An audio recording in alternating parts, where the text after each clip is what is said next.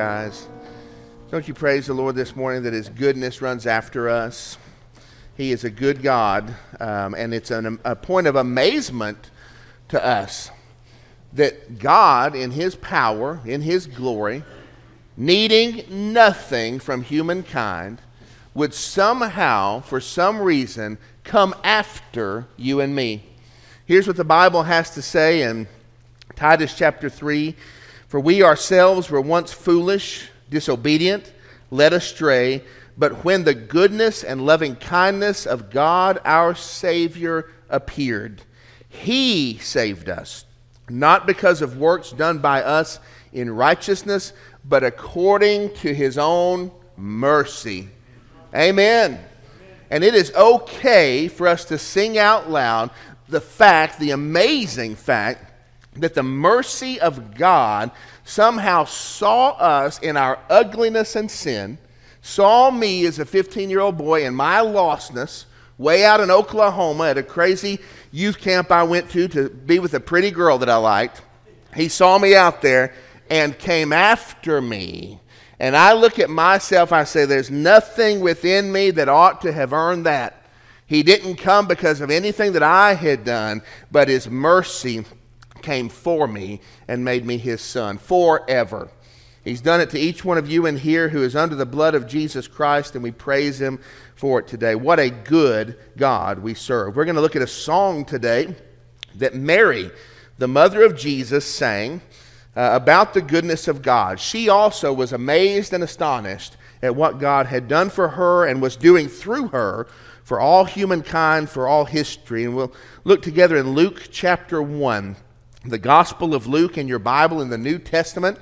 Matthew, Mark, Luke, and then John. We'll be in Luke today, chapter 1 together. The Christmas story occurs in Matthew, the Gospel of Matthew, and also in the Gospel of Luke. And so if you've wanted to know, hey, where can I go to look into what God's Word has to say about the birth of Christ, where can I go to lead my family in a devotional around the table and to draw them in to the truth of this season?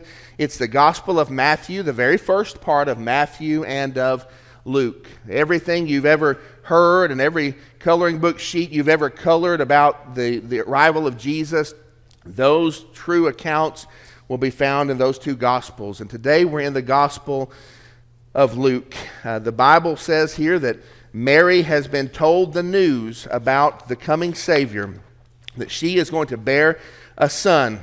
Even at her young age, even at her unmarried state as a virgin, that the Holy Spirit was providing what was needed for her to bring forth a son, that He would be called the Son of the Most High, that they would call His name both Emmanuel, God with us, and Jesus, for He would be a Savior of His people from their sins. The name Jesus has a long history.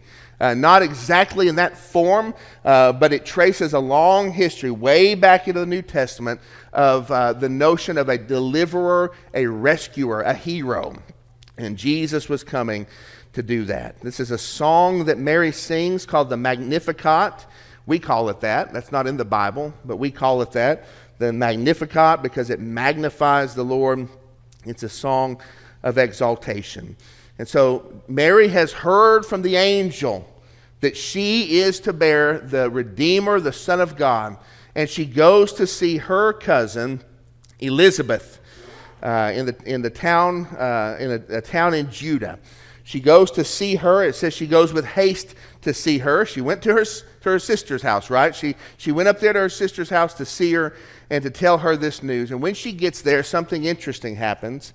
We're going to start reading back in verse 39 of Luke chapter 1. The screen won't come on until verse 46. And so bear with me. If you've got your Bible, bring it out and let's read together.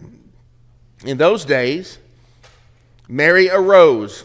I bet she did, don't you?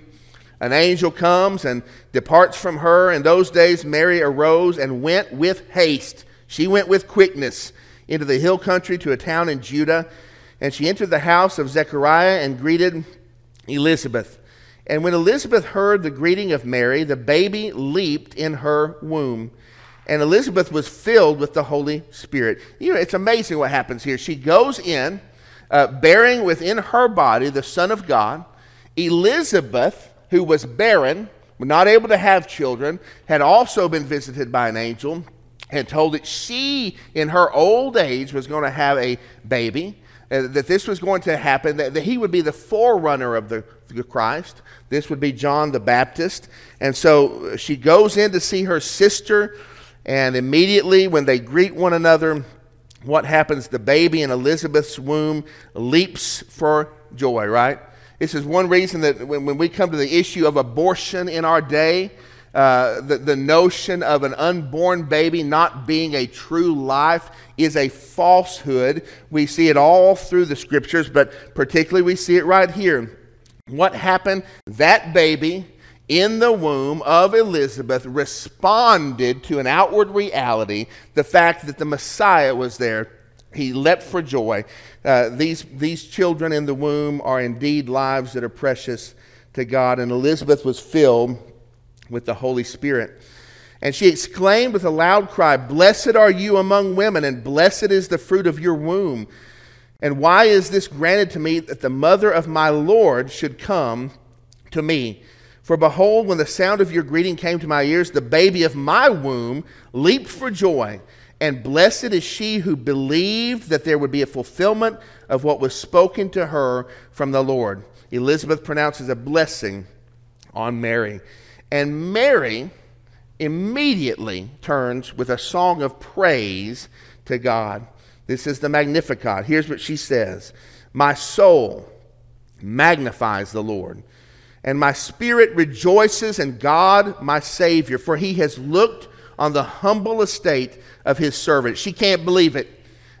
She knows what her life is like. She knows she's young and poor and of no account in the world. He has looked upon the humble estate of his servant. "For behold, from now on all generations will call me blessed. For he who is mighty has done great things for me." There's almost, I don't know if sarcasm is the right word, but there's a surprise in that. The one who is great, the one who is powerful, the one who possesses all things has done great things for me, for little old me. And his name, I believe, let me get back to my reading here, and holy is his name. I can't believe that one who is holy, who is mighty, has done great things for the likes of me. And his mercy is for those who fear him from generation to generation. He has shown strength with his arm. He has scattered the proud in the thoughts of their hearts. He has brought down the mighty from their thrones and exalted those of humble estate. He has filled the hungry with good things, and the rich he has sent away empty. He has helped his servant Israel in remembrance of his mercy, as he spoke to our fathers, to Abraham, and to his offspring forever. And Mary remained with her about 3 months and returned to her home. I was at the doctor recently, and the doctor always says probably the most foreboding, fearful words you can hear at the doctor: "Step up on the scale," right? And he said that to me. Actually, the lady, the girl who takes you back, said, "Step up on the scale." And I was like, okay, here we go. And I got up on the scale. My doctor has one of those old scales with the weights on the top, the long bars with the weights. Maybe you've seen that. Maybe you've seen it on TV. And I would get up there, and she set it where she thinks it probably ought to be, but it ain't right. And she moves that big old chunky weight, right? She moves it over, nothing happens. She moves it over again, nothing happens. She moves it over one more time, thinking this has got to be it. Nothing happens. That's when they look at you with disgust, you know, just like you're the eighth wonder of the world or something. And so she moved it over one more time, and it starts to move. So then she starts doing the little one the same way. It's a humiliating experience. But they're measuring where you stand, where you are compared to last year. We look at this song of Mary, and it gives us a chance. It gives us an opportunity to step up onto the scales and to measure where our worship is, where our hearts are, at Christmas with relation to where they should be toward the Son of God. I mean, God wants us to be in a pure and a right place. I want that for you, and I want that for me, to be able to come here today and to communion next Sunday, to be able to come to worship the Sunday before Christmas, and to not have my mind on everything else in every other location, in every other space, but to be able to worship God with truth. And so there are 4 tests I want us to look at today. The first one, how is your heart? How is your heart? What is the location of Mary's praise? The action that we see in this song rises up from 2 spots, the hidden places within Mary's being, her soul and her spirit. Where does she magnify the Lord? In her soul. Where does she rejoice in God, her Savior? In her spirit. These are not outward.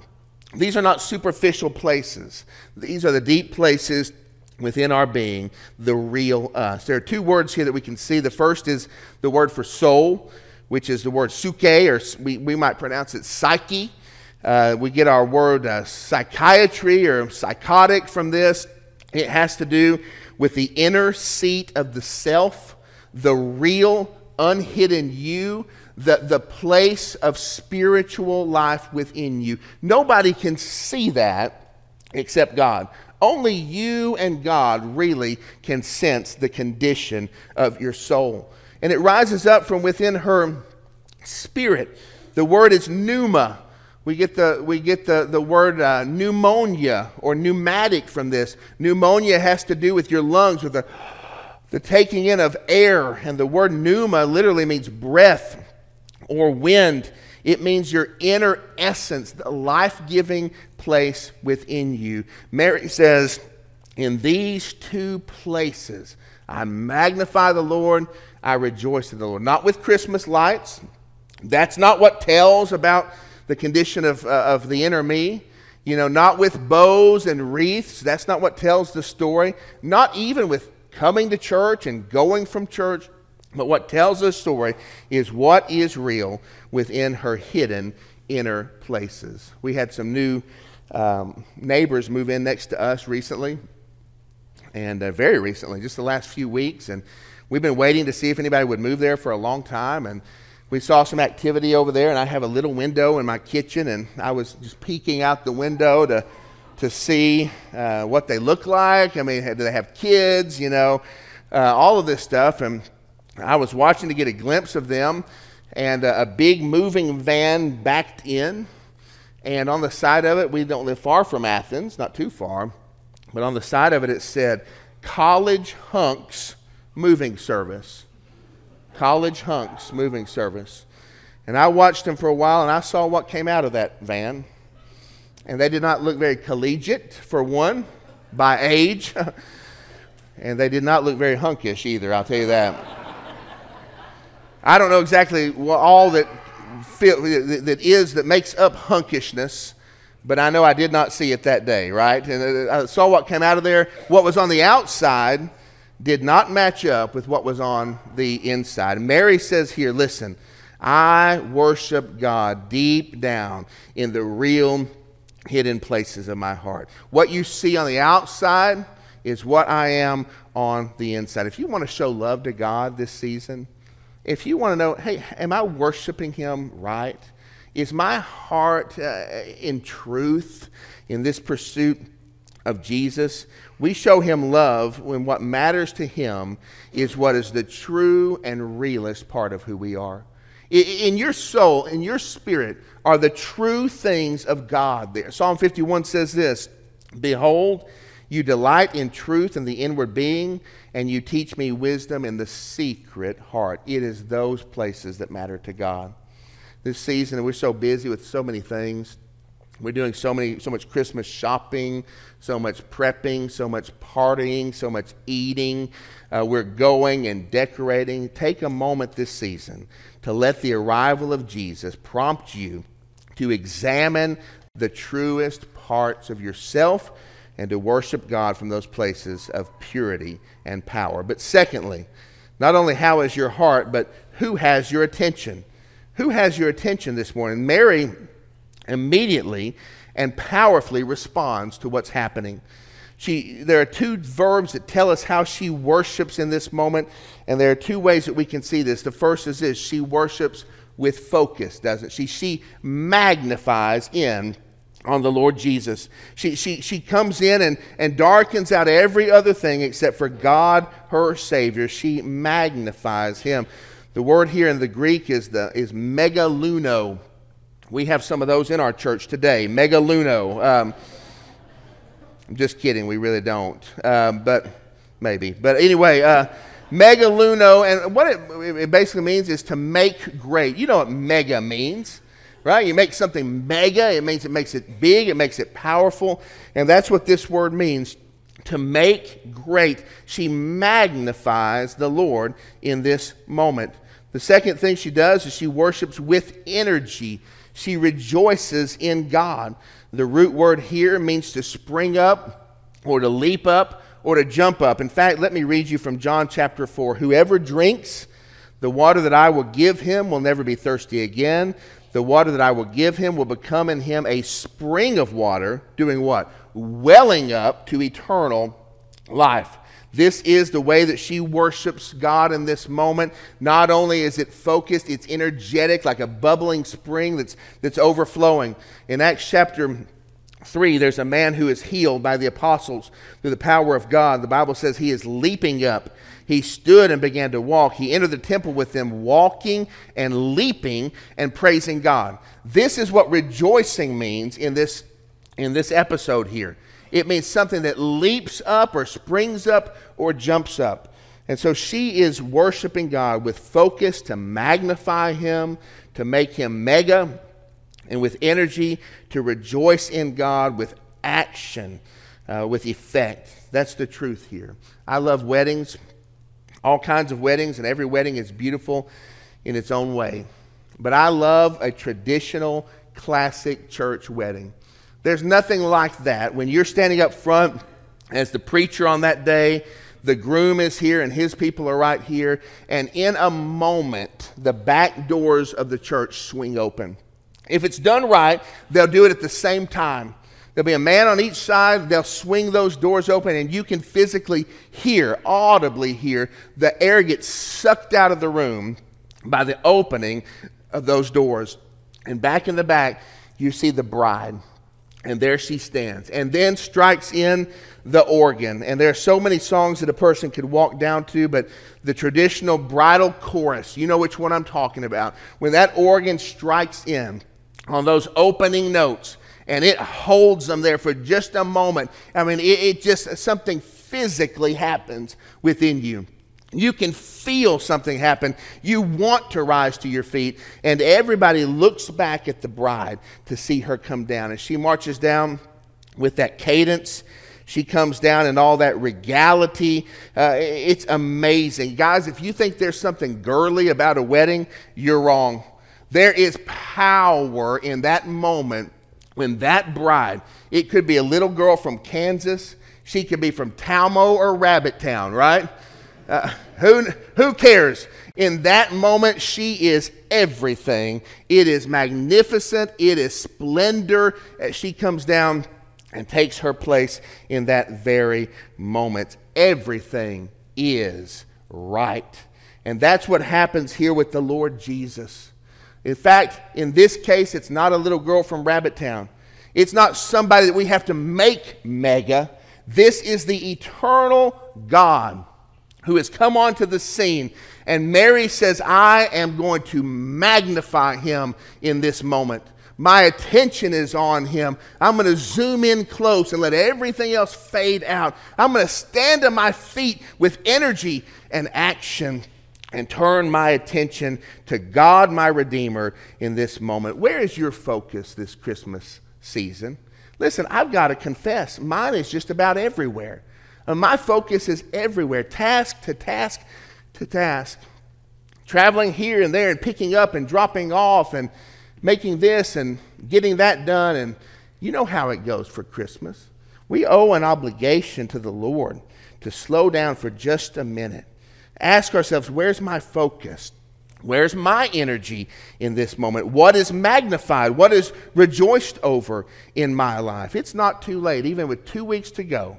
It is not too late to turn our eyes to the music of heaven as God strikes the opening notes of the Savior's birth. He's doing something amazing in our midst. Give him your attention and give him your adoration in these days. But thirdly, the third test is this: what is your attitude? What's your attitude? You can hear Mary's amazement.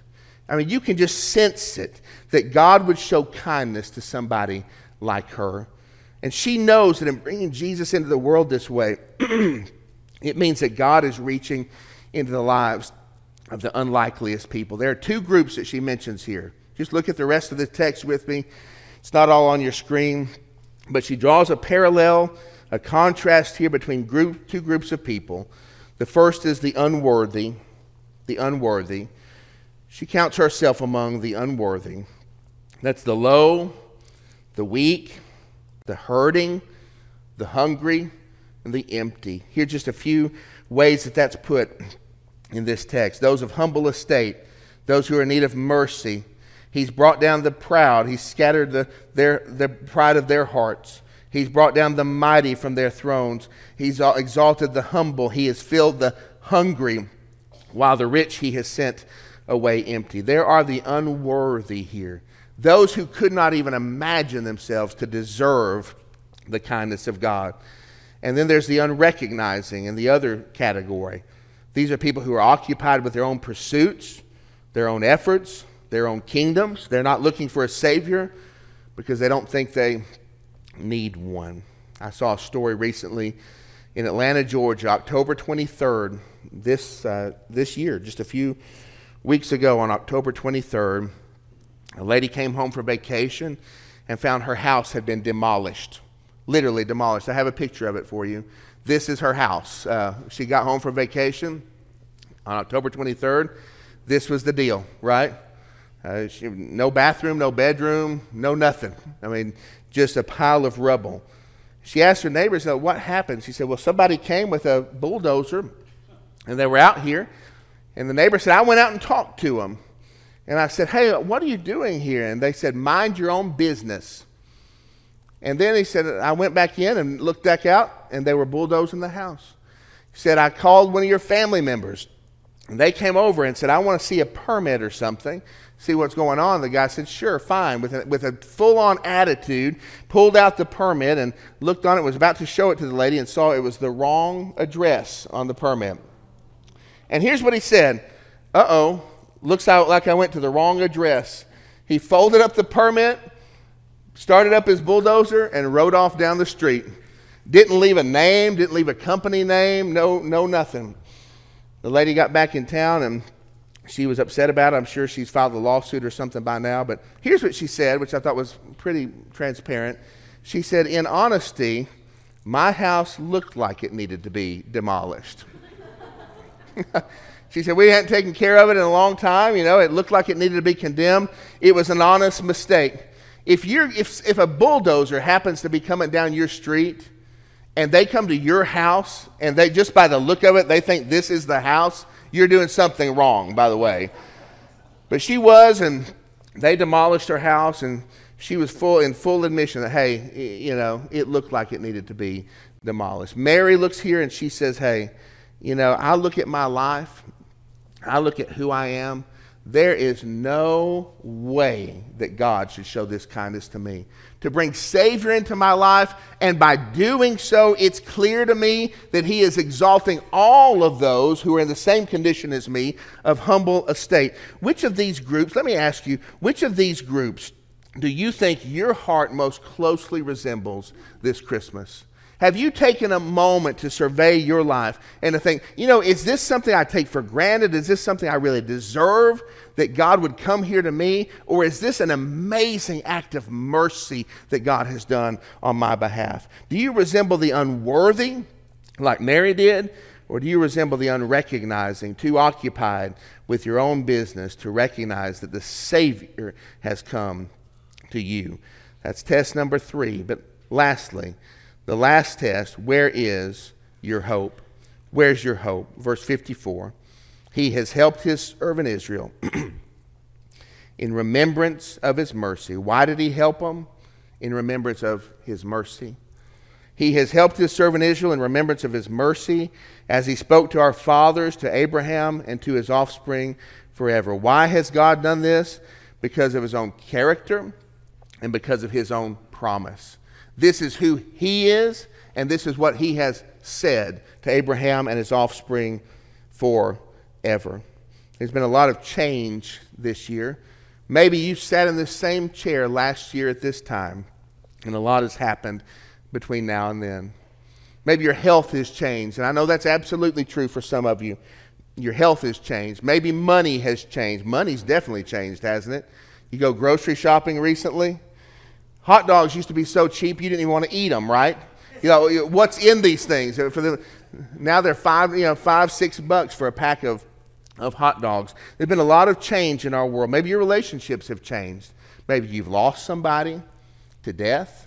Maybe there's been friction or heartache in your family, a change that you weren't looking for. A lot has changed. Mary tells us, she tells the Lord that he has helped his servant Israel. Why has he done this thing? Because of his own character of mercy and because of his own everlasting promise. Are those things likely to change? No. And so we praise the Lord this season that our hope is found in God alone. And we see that in the coming of Jesus Christ to the earth. God placed him here among us not because you were so good that he just had to have you. Not because I was so desirable in my holiness that he just wanted me for his heaven. But according to his mercy, it was undeserved. And according to his promise. You know what that means to me this Christmas? It means that God has done this because of an unchangeable factor. And the God who sent the Savior into the world because of his unfailing character will see his children through to that same unbreakable goodness no matter what. God doesn't change. He doesn't fail. He doesn't default on his promises. Why? Because they rest on him alone. Are you shaken this season? I mean, is your life shaken for some reason or another? And I want you to know that what God has done for you is never going to change. What song are you singing this Christmas? Mary says here, the mighty one, he who is mighty, has done great things for me, and holy is his name. Are you singing the song of God's glory? I hope you'll make a way this year for you and your family to experience the wonder of what God has done for you. I hope this Christmas it won't be weird to be amazed at the amazing. I hope for your life it'll be weird not to be. Let me pray for us.